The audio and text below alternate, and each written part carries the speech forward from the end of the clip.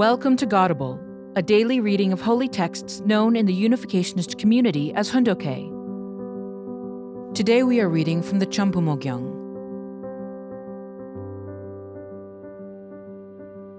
Chambumo Gyeong, Book 7. True Parents' Course of Suffering and Victory. Chapter 3, Section 3, Paragraph 9. After my release from the prison in Danbury, I heard that one of the supervisors said, "I never knew that one person could make such a big difference." He said that while I was at the prison, those who drank alcohol would not do it except in hiding somewhere out of my sight. Those who smoked marijuana would not do it except while hiding in the woods so that I wouldn't spot them. And those who were fighting would immediately stop if I happened by. That man said he had never seen criminals behave with such guilty consciences. However, only 3 days after I left, things went back to the way they had been.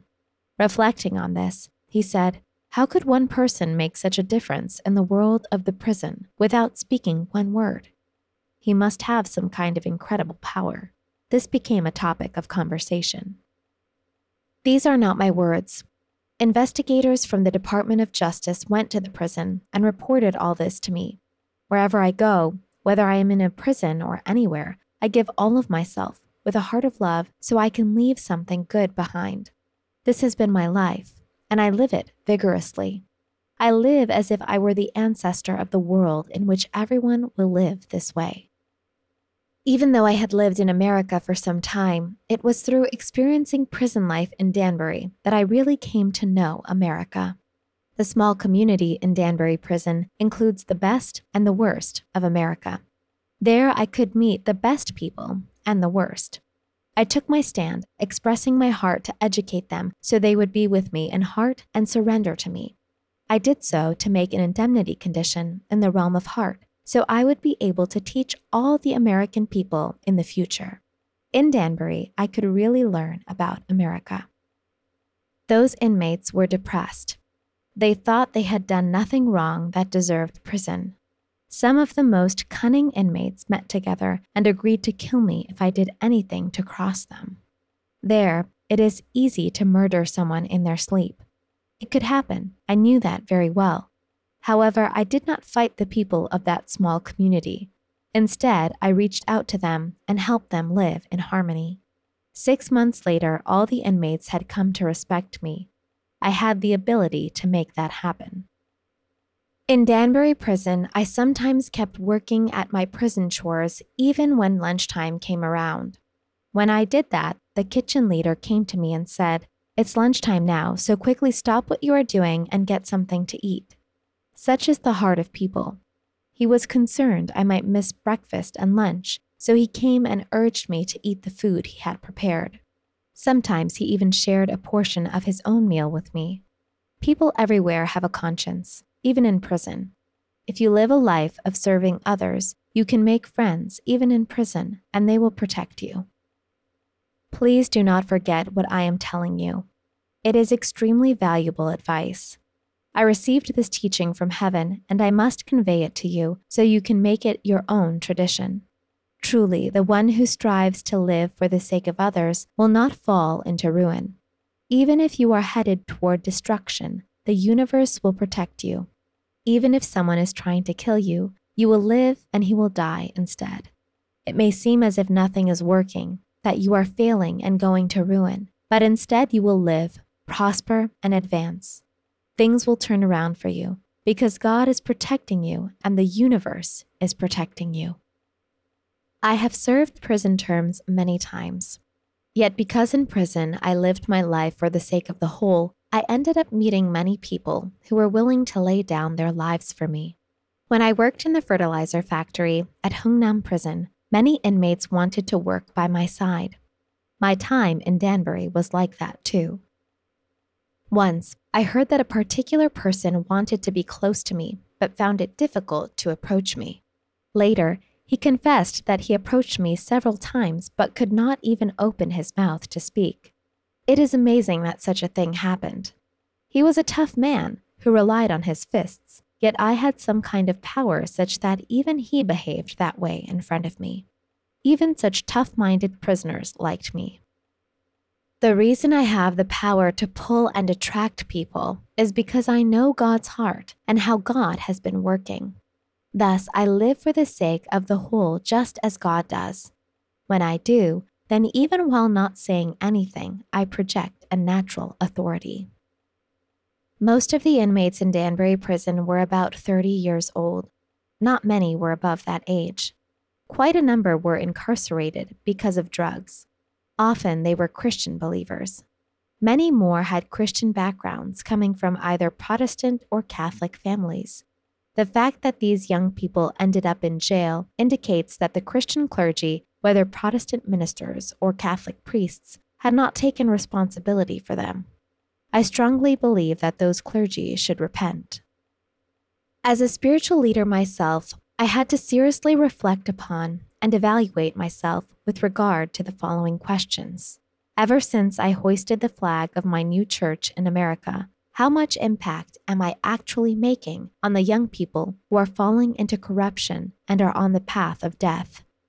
Am I making a positive or a negative impact on them? Whenever I went to prison, I was most interested to see the particular inmates whom God brought to me and with whom I would form a relationship. This was always so intriguing. It was the same with Danbury prison. One Italian prisoner there said he was just happy to see me for no reason. He thought it strange, but whenever he came to do his chores after his meal, he would always check to see if I was there. He would say, "I do not know why, but I feel comfortable only when I see you nearby." He added that he had never had such a feeling, even toward his wife when he was falling in love with her. He kept on saying, "It is really weird." He also said that when he was alone, he would often become anxious, but whenever he was with me, he did not have a worry in the world. As a result, he used to stay up all night and guard me after I went to sleep. Do you think I forced him to do that? No. Somehow he felt he had to protect me. He volunteered to protect me, even losing sleep, because it was something he wanted to do, not something I forced him to do. He did it out of his heart toward me.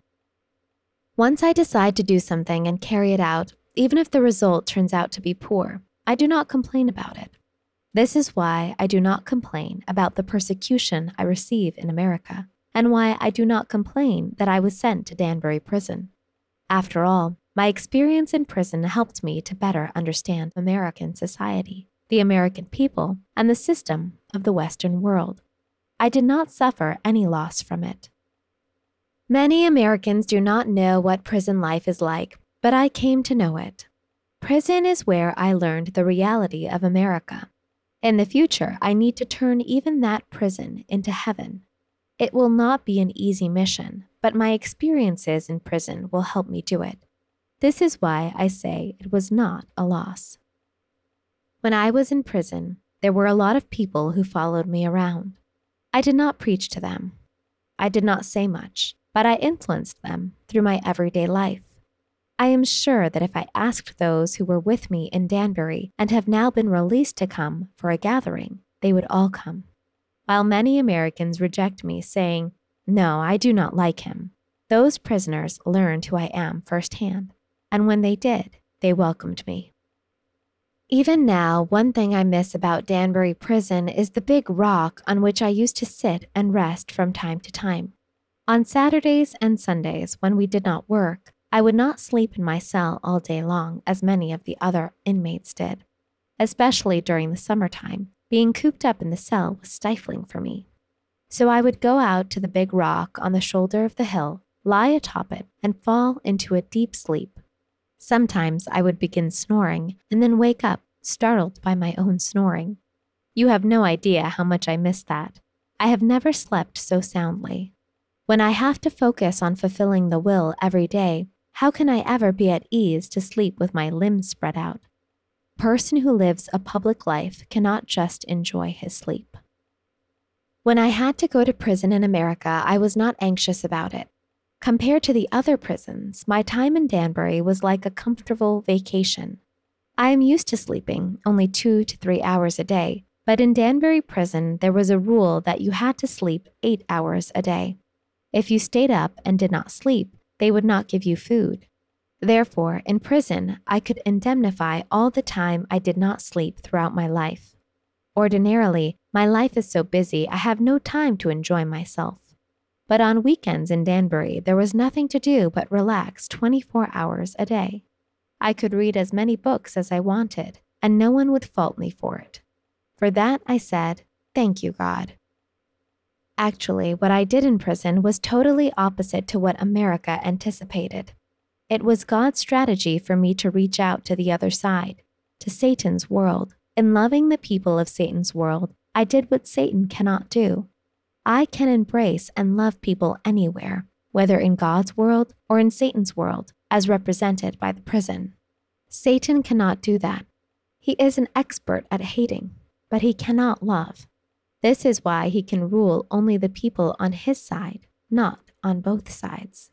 This is why Satan will inevitably lose to me, the expert at loving the people on both sides. Thus, as we head toward the realm of liberation, Satan cannot follow us. This is why America and the world will surrender sooner or later. Now, no one is blocking my way. Jesus said we should love our enemies, and he demonstrated this on the cross. Likewise, it was while I was carrying the cross of Danbury prison that I set the standard in loving the American people. Indeed, in Danbury, I truly loved my enemies. When several inmates would sit together and complain about the prison employees and the government, instead of joining them in their complaining, I would express compassion. This is how I guided those inmates. In the end, I created an environment of love in which they respected me.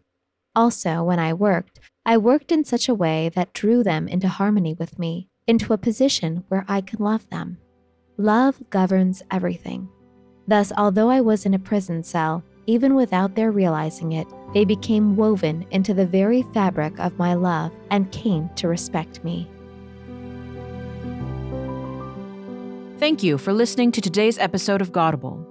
Godable is brought to you by the National Victory Fund and support from listeners like you. To donate, visit godable.org. Thank you.